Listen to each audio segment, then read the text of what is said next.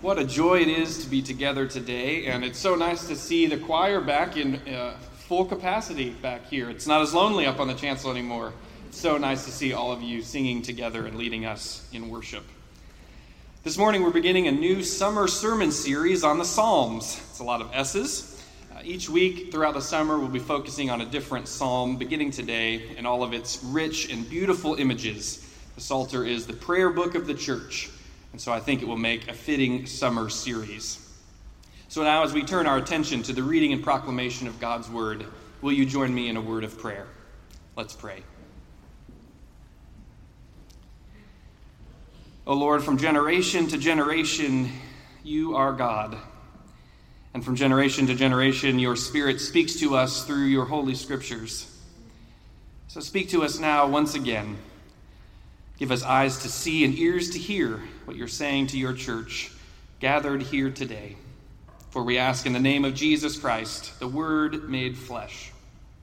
Amen. The New Testament lesson today comes from the book of Philippians, the first 11 verses. The Apostle Paul wrote Philippians from his prison cell, anticipating his pending execution. It is sometimes thought to be Paul's love letter to the church. It's his most compassionate and warm letter, and it does reflect the wisdom of Paul's old age, written to those he loves. So I invite you now to listen for God's word as it comes from Philippians. Paul and Timothy, servants of Christ Jesus, to all the saints in Christ Jesus who are in Philippi, with the bishops and deacons, grace to you and peace from God our Father and the Lord Jesus Christ. I thank my God every time I remember you, constantly praying with joy in every one of my prayers for all of you, because of your sharing in the gospel from the first day until now. I am confident of this, that the one who began a good work among you will bring it to completion by the day of Jesus Christ. It is right for me to think this way about all of you, because you hold me in your heart. For all of you share in God's grace with me, both in my imprisonment and in the defense and confirmation of the gospel. For God is my witness, how I long for all of you with the compassion of Christ Jesus. And this is my prayer, that your love may overflow more and more with knowledge and full insight, to help you determine what is best, so that in the day of Christ you may be pure and blameless, having produced the harvest of righteousness that comes through Jesus Christ for the glory and praise of God. And the sermon text today comes from Psalm 71, verses 1 through 9 and 17 through 24. More will be said later in this series about the presence of the wicked and enemies in the Psalms. But for now, suffice it to say that there is a long tradition in Christianity of reading the enemies and the wicked in the Psalms as anything that might come between you and God. So even if you can't relate to being pursued by physical enemies, perhaps in the way these psalmists could, nevertheless, Christians have always seen their own spiritual growth present in these prayers, that nothing would separate them from the presence of God. So now I invite you to listen once again for God's word. In you, O Lord, I take refuge. Let me never be put to shame. In your righteousness, deliver me and rescue me. Incline your ear to me and save me. Be to me a rock of refuge, a strong fortress to save me. For you are my rock and my fortress. Rescue me, O God, from the hand of the wicked, from the grasp of the unjust and cruel. For you, O Lord, are my hope, my trust. O Lord, from my youth. Upon you I have leaned from my birth. It was you who took me from my mother's womb. My praise is continually of you. I have been like a portent to many, but you are my strong refuge. My mouth is filled with your praise, with your glory, all day long. Do not cast me off in the time of old age. Do not forsake me when my strength is spent. O God, from my youth you have taught me, and I still proclaim your wondrous deeds. So even to old age and gray hairs, O God, do not forsake me until I proclaim your might to all the generations to come.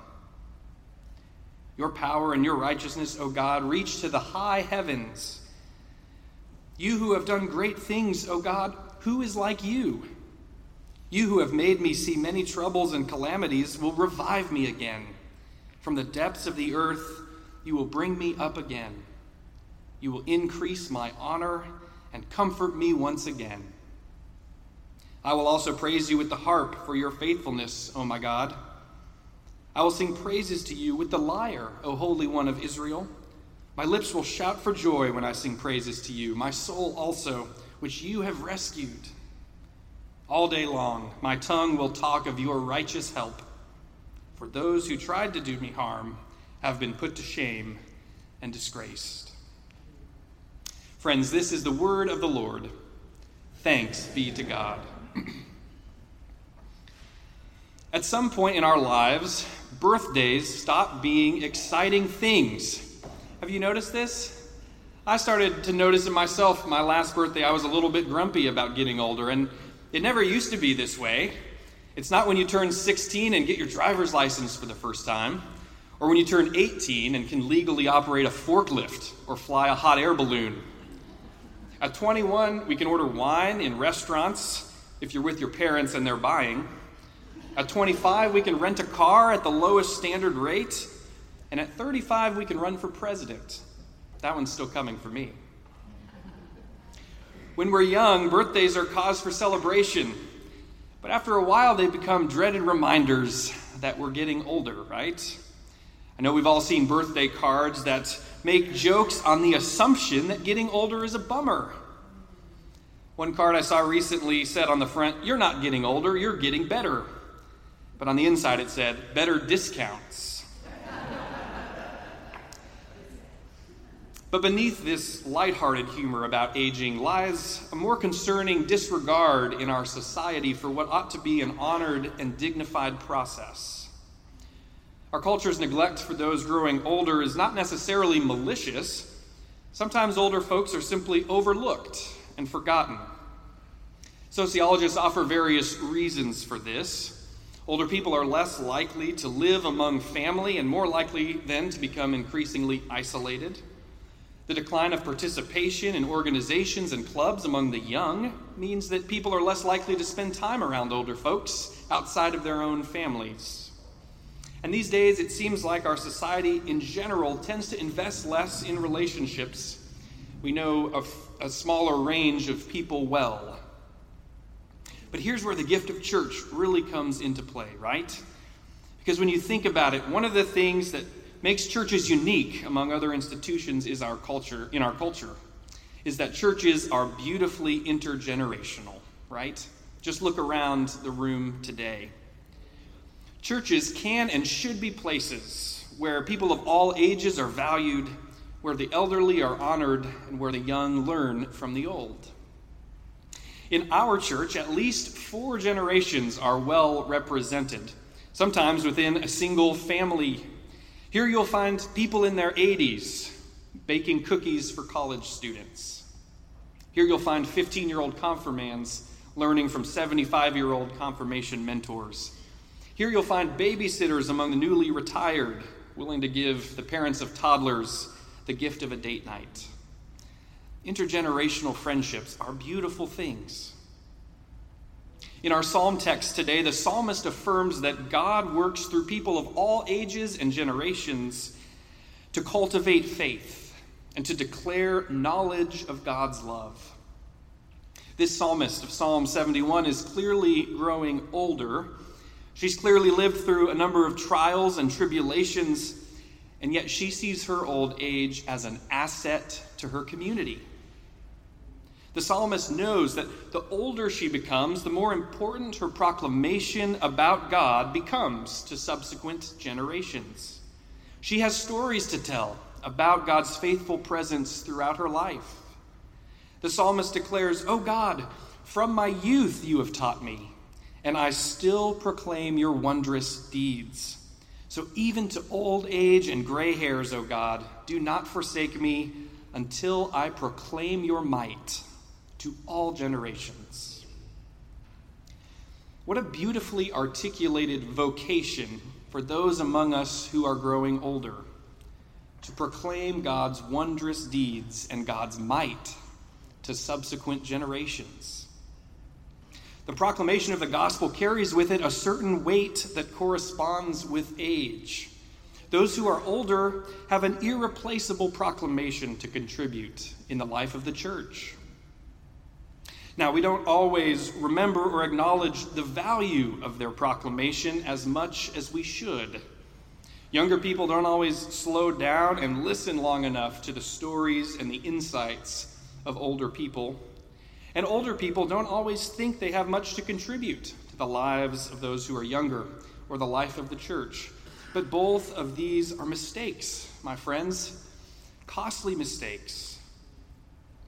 Both the young and the old often hold a common misconception that younger people don't want to be friends with older people.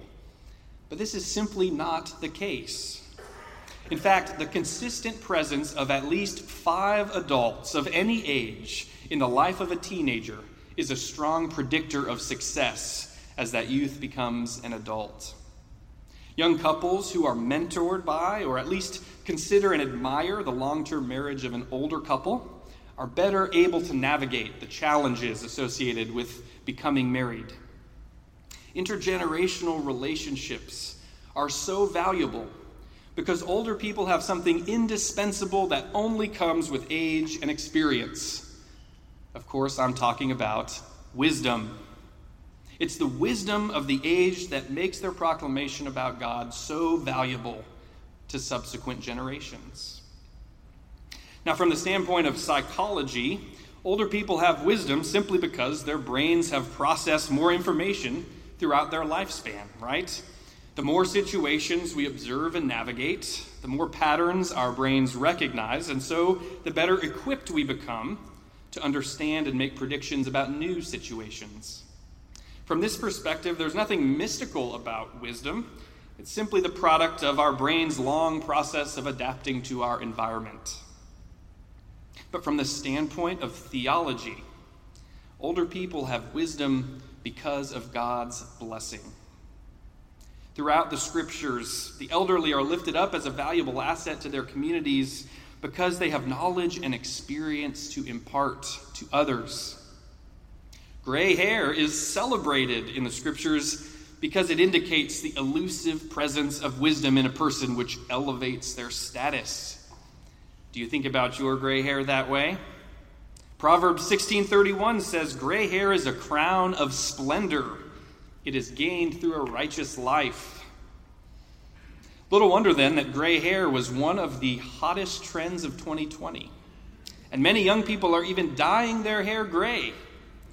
Apparently, Kylie Jenner started the trend in 2017. But I've had streaks of gray since high school. So really, I'm the trendsetter.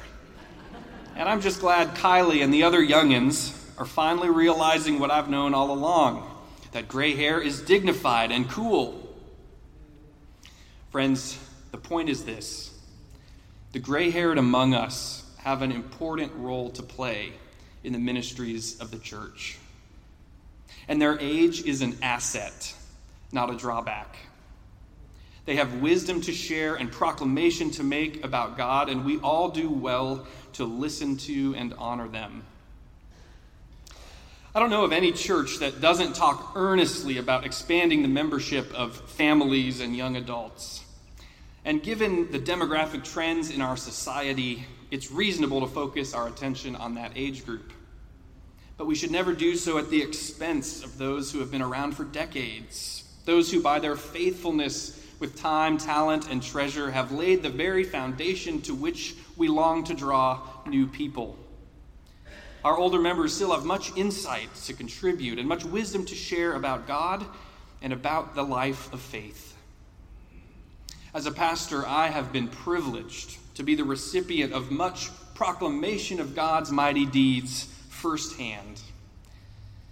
When I was an associate pastor for pastoral care, I spent much time in living rooms and rehab facilities and hospital rooms, listening to stories of perseverance and strength, of challenges that were later overcome, just like those articulated by the psalmist in Psalm 71.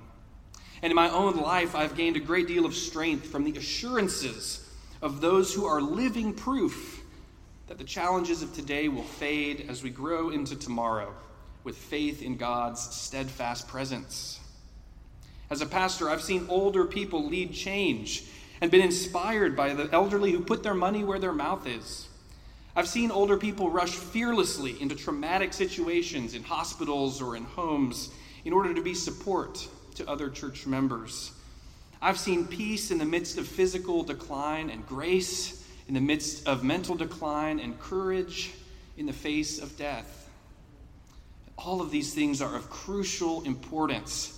They're blessings to the rest of the community of faith. It's true that as folks get older, they don't always have the energy or the ability to serve in the same ways that they may have served all throughout their adult life. There does come a time when it's too exhausting to be a Sunday school teacher or sing in the choir or serve another term on session. Part of the wisdom of growing old is knowing when it's time to let certain things go. But the great thing about the vocation of proclaiming God's mighty acts to the next generation is that it's more about being than it is about doing. The simple presence of older people, the wisdom of their words, and the peace of their presence, it makes a tremendous contribution to the building up of the body of Christ. Sometimes people who have been doers throughout their lives struggle to feel useful in old age when they can't always do the things they've always done. But friends, the good news is it's not always about doing. It's also about being. Don't underestimate the strength and value of presence. To those who are older, we are so glad that you are in our midst. We know that growing older comes with a certain set of challenges, and the aging process is not always easy to deal with. But the scriptures teach us that growing old is a gift from God, something to be celebrated. Growing old should not be taken for granted, and should be marked as a milestone for which God is worthy of praise. And growing old is a gift to those who are younger, for it provides continuity from generation to generation and a powerful witness of faith to be passed on. So whatever age you are, whether you're turning 100 or you're a small child, celebrate your birthday. Count it a blessing when your hair turns gray. And never ever assume that that you've outlived your vocation or your calling, because God is always looking for new proclamations to make about God's might through the wonder of your presence.